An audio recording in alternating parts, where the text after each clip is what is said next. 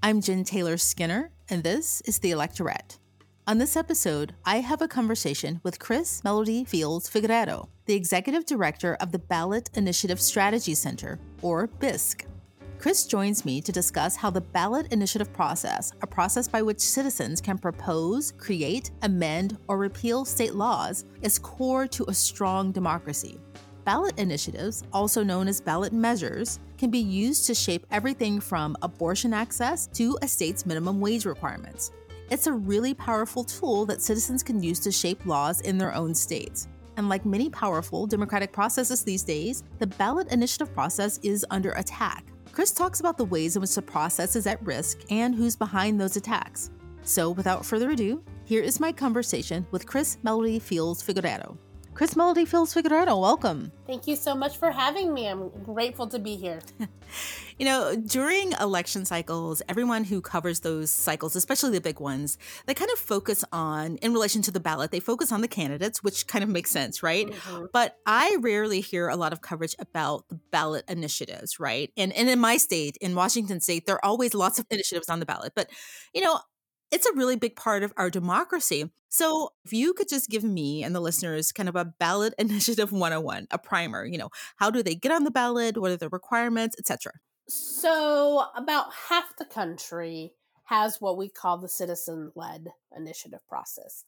And if we take a further step back, one of the reasons why we have ballot measures or direct democracy is because over 120 years ago, our representatives in government were not listening to the people and not taking action on the issues that their communities were facing. There was a lot of something that sounds very similar to us today, a lot of influence with corporations and special interests. At that time, it was the railroad barons who had controlled the state legislatures. And so the initiative process was birthed out of giving the people the agency and power to take issues directly to their communities and in many ways pass policy that they were not seeing their representative in governments take.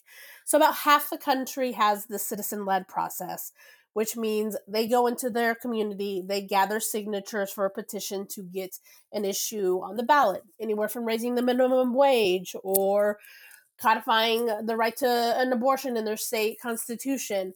Now, I wish every single state had the same process.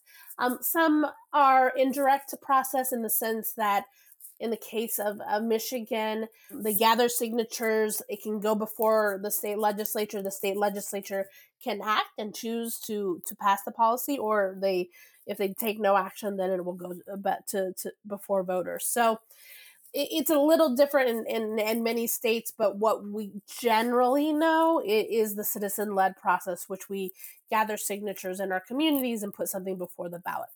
The other half of the country, so I grew up in Texas. We do not have the citizen-led process in my home state. I didn't know anything about ballot measures until I left my home state. I mean, maybe there was something on the local level growing up, but I honestly don't remember.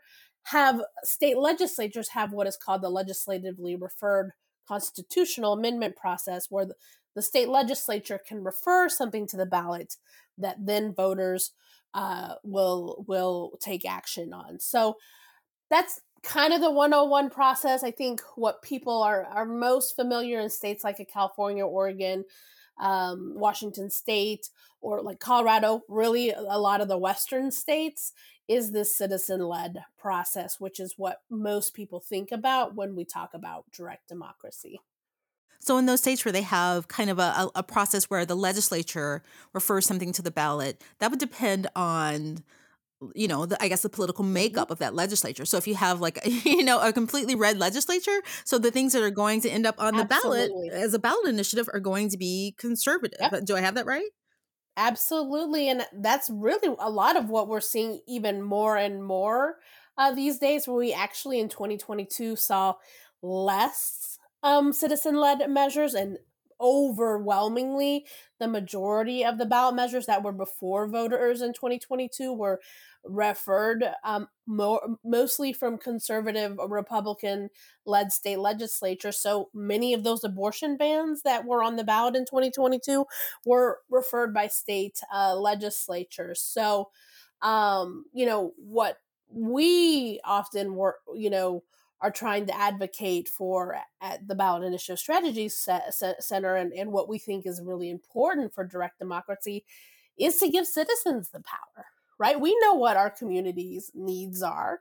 We have these conversations with our communities. We can see if there's a housing crisis in our community.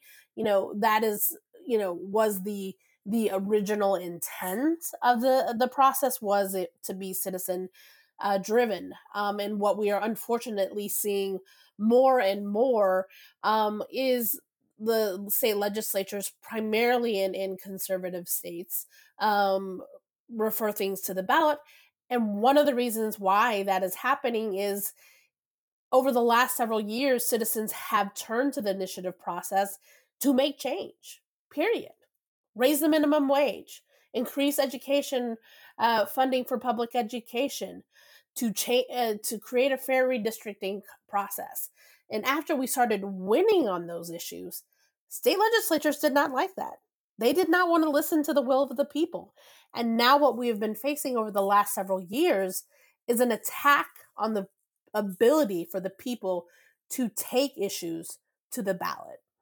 Right, right. And I think, Mississippi, I think their Supreme Court, I don't know if this was recent, but they completely did away with their ballot initiative process. And I know that over the past few years, there have been several attacks. Can you talk about those?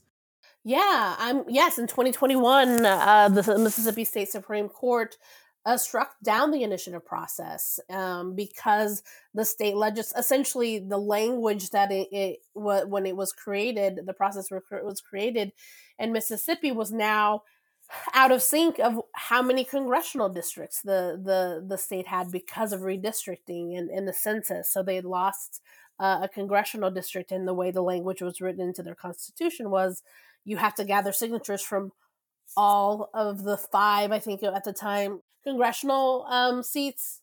All of those congressional seats don't exist. That's one way, and the courts are playing an increased role in the changes to the ballot measure process. But really, where we're seeing it is in state legislatures themselves, state legislators, doing anything from raising the threshold to pass a ballot measure. So I think most people understand, right? When you go and vote, whoever has 50 plus 1% of the vote in most cases, right? That's the winner. Yeah. Now they're trying to raise the threshold to 60%, to 67%. I mean, it is so calculated in some states. For example, in Florida, after Amendment 4 passed in 2018, which was a ballot measure that restored voting rights to formerly incarcerated or returning citizens. After that measure passed overwhelmingly, 64% of the vote, the state legislature then introduced and then referred to the ballot ballot measures that would increase the threshold to 65%. So these are being really calculated and very direct. Things like raising how many signatures you can gather and what does that, and who can gather signatures in a state. Right now before Missouri, you have to be a resident of the state. For college students, right? You may be going to college. You are in that state, and you may not be able to participate in this really important democratic process if the state legislature passes this. And ultimately, these are efforts to undermine the will of the people. Some politicians are not happy that citizens are taking power into their own hands and really trying to make change. Missouri has raised the minimum wage. They have legalized recreational marijuana. They have tried to change the redistricting process. They're hoping to, address issues like housing or, improving the voting process in the state. Some politicians are not happy with that. And so they're trying to change the rules to benefit themselves and not the people. I'm presuming that most of these attacks are Republican led. I mean, just from what I've read. I mean, they have been in GOP often trifecta states.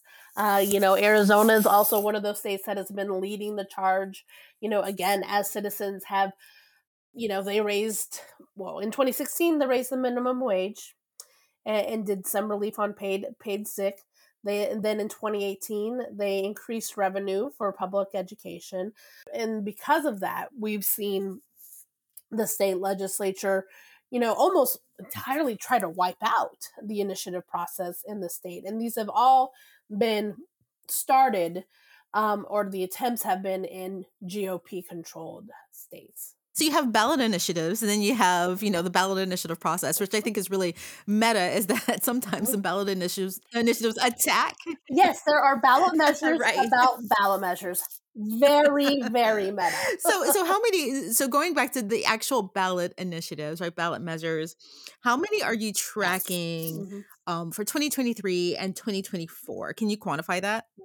Yeah, so still there's a little bit, we don't know quite yet what 2024 will look like, but right now we are currently tracking 112 statewide measures for 2023.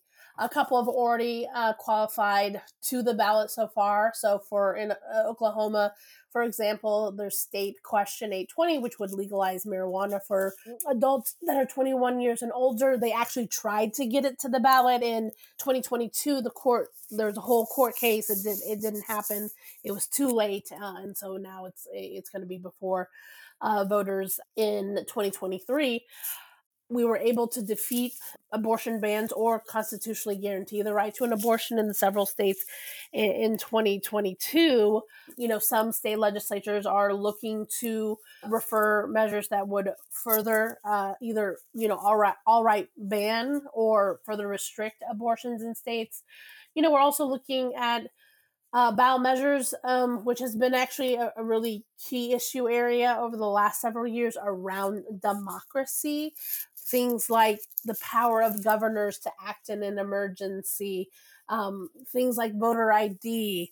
Again, many of these, what we'll see in 2023 will be more defensive measures, often things that will try to take rights away from folks, or create more onerous process. We're looking at potentially, depending what happens in these state legislatures, some more ballot measures that would restrict the process. So you'll see more municipal measures in an odd year. We see often less statewide measures in an odd year. Only actually a handful of states, like in Ohio and Maine, allow for statewide measures in an odd numbered year.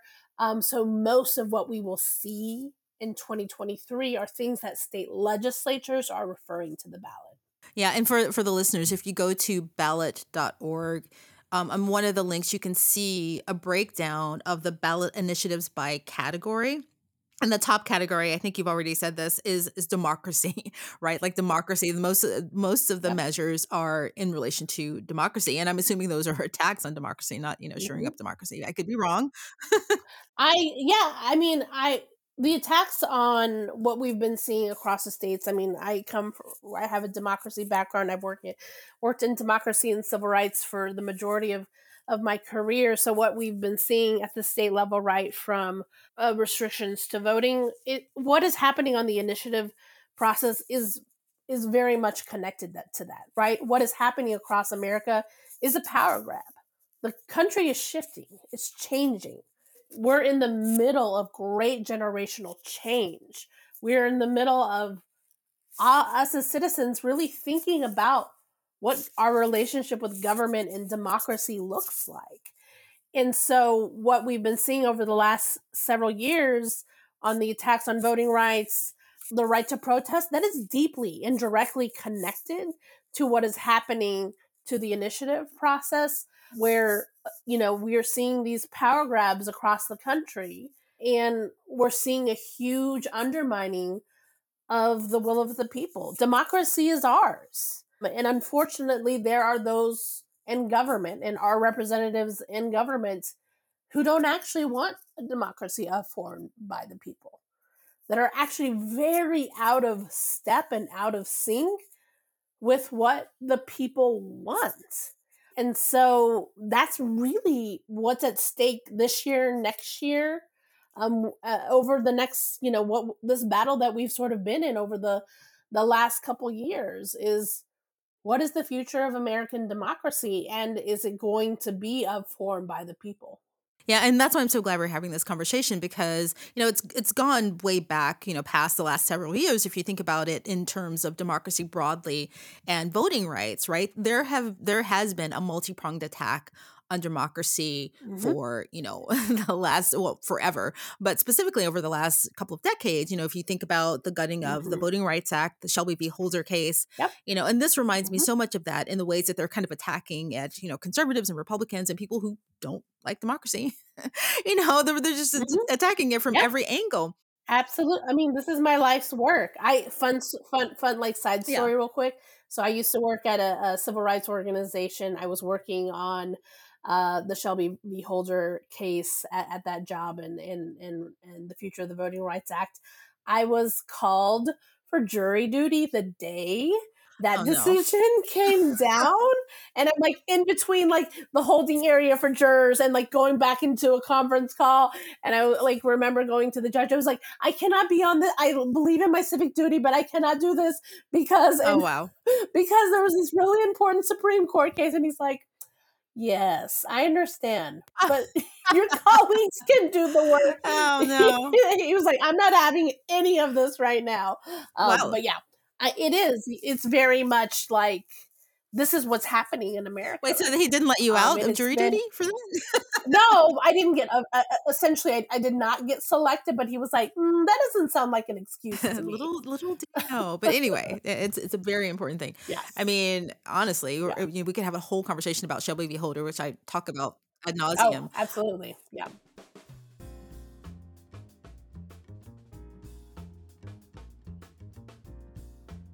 Going back to this conversation, I'm really glad we're having it, because this is one that's underreported, the ballot initiatives. And I actually, before I talked to you, I did not know that there were risks to it to this extent, right? Like I said, I live in a blue state, Washington State, pretty safe. We have ballot measures, on every single ballot initiatives. And I just kind of took that for granted. So I hope, listeners are just like, realizing this is just one other area that we need to hyper focus on and make sure that we save, right? Absolutely. It's going to be up to us. What is happening across the country in states like Arizona, Missouri, Florida, Colorado. Colorado's being a little bit better, but states like Idaho, Oklahoma, right? Actually, some of those states are often forgotten, right? If we're thinking about elections in terms of the presidential or Congress or the Senate, right? States like in Idaho, Nebraska, Oklahoma are not often, reach the top of the conversation, but actually in states like that, the initiative process has been incredibly important, especially when they have conservatives control their state legislature to make real important progress and change. So this is something that everybody should be aware of. If it's not happening in your state, if it's not happening today, it may happen tomorrow. And this is so deeply connected to everything that is going on.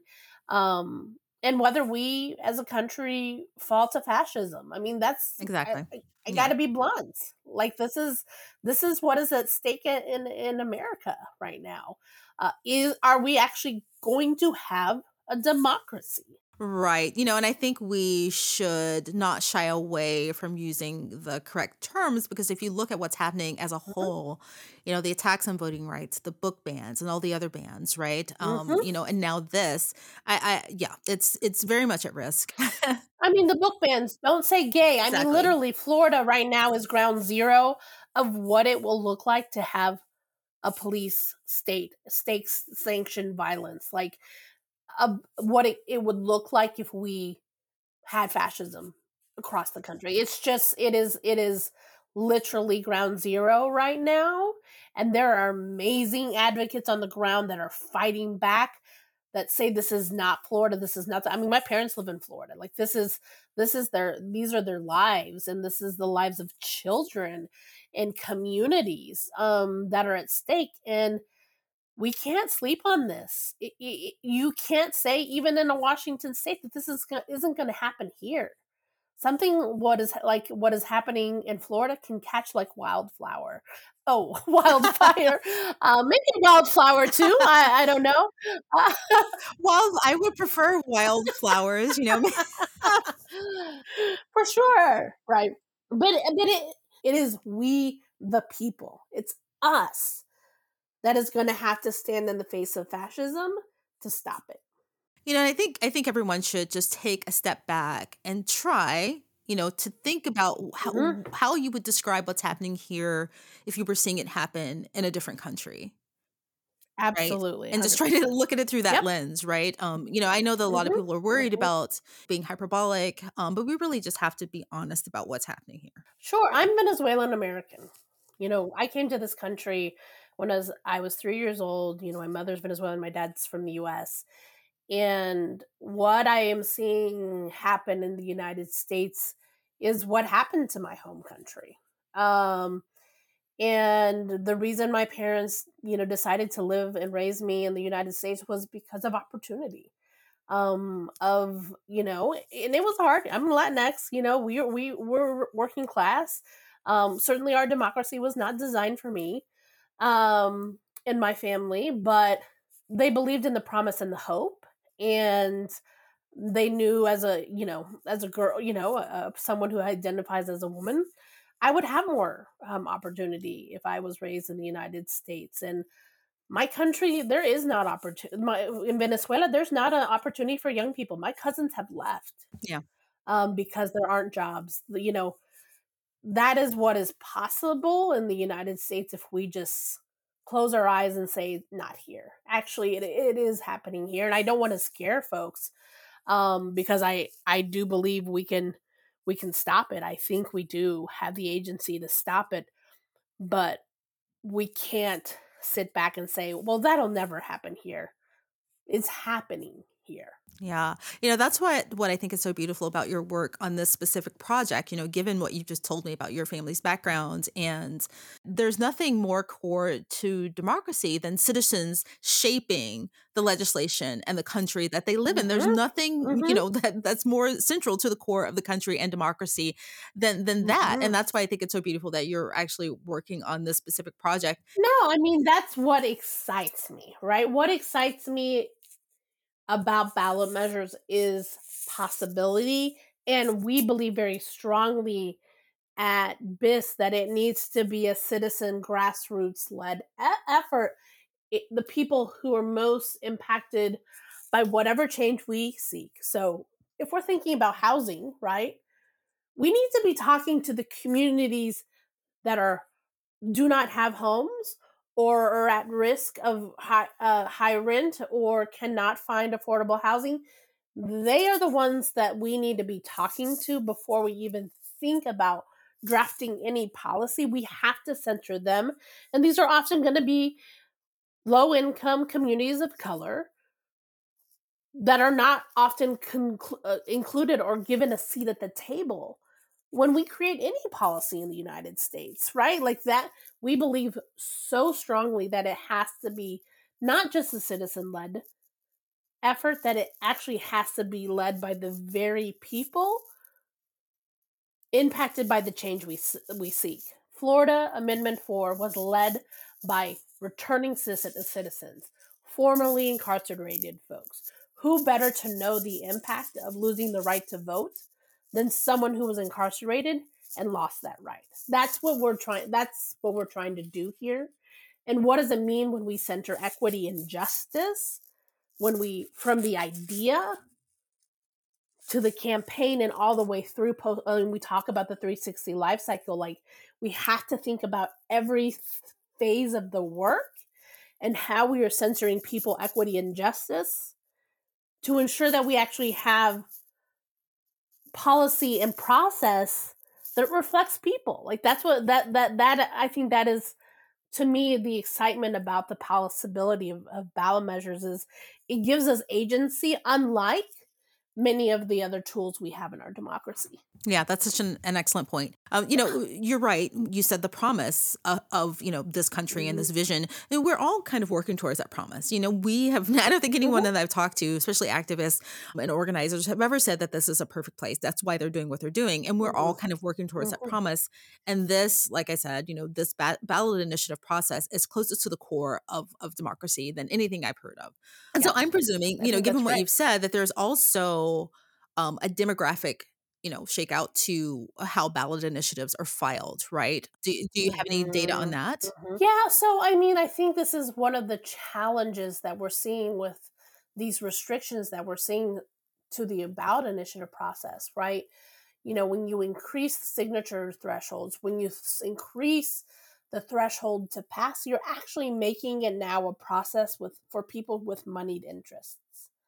It is harder for a grassroots organization from, you know, I'm trying to think of a small town in Washington State. It makes it so much harder, for community centered or grassroots organizations to actually be able to engage in a citizen led process if you are increasing restrictions, or raising thresholds that allow them to engage. So, we think it is so critically important that a process that was created to push back on special interest money, if we make it almost impossible, right, for everyday people to engage in ballot measures, then it actually isn't a people centered effort anymore. It's going to be Uber and Lyft. By the way, they have in California have tried put ballot measures on Yeah. the process. Then it doesn't that Wow. this is what we face is the corporatization of ballot Yeah. measures. And that was not that's the Yeah. antithesis of why they were Yeah. created. Yeah. So if you are a listener and a citizen and this conversation has really concerned you, or maybe it's kind of inspired you, what's your Mhm. call to action to people, and as far as like saving the ballot initiative process, getting ballots, ballot initiatives in their state? Mhm. I know you offer training and there's lots of information there on Mhm. ballot.org. What's your advice? I mean, I think 2022 was an example of we have to stop listening to polls and pundits. There was a narrative written about 2022 way back at the beginning of the year that it was going to be a red wave, right? And so every decision that was made after that was based on that narrative. There's a different story of what happened in 2022. We won every single abortion ballot measure. We raised the minimum wage in several states. We abolished slavery in several states. So we won in so many incredibly important ways. And so that means it's on us if that's the world we want to live in, right? If this is the change we seek, then it requires us to stand up and fight back, to go into our state legislatures, in the states where they're trying to roll back and not implement these measures that we pass as citizens, to try to take away the citizen led process. You got to stand up. You got to speak out. You have the ability to go to great grassroots organizations in your states, learn more about the work that they're trying to do, and get in and become a part of the way they're thinking about building power in their state, and potentially work with them to bring an issue before the ballot, things like paid leave. So it really requires us, the call to action is to get involved.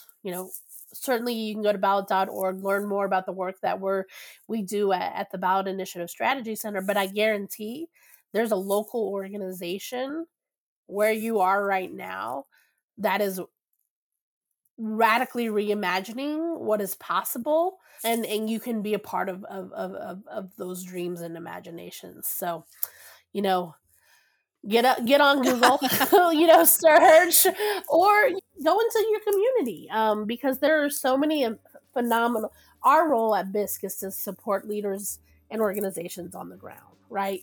And I can tell you, they're just badass, friggin' awesome groups in your local communities that are already fighting back. So I encourage you to get involved. Yeah, that's excellent advice. Well, Chris, thank you so much for joining me. This has been really instructive. You've enlightened me, about this process, and I feel really kind of inspired and armed with information. I'm a little worried still, but I am I'm more inspired. Sure. You got it. Work anxiety can be a motivating factor That's too. True. That's true.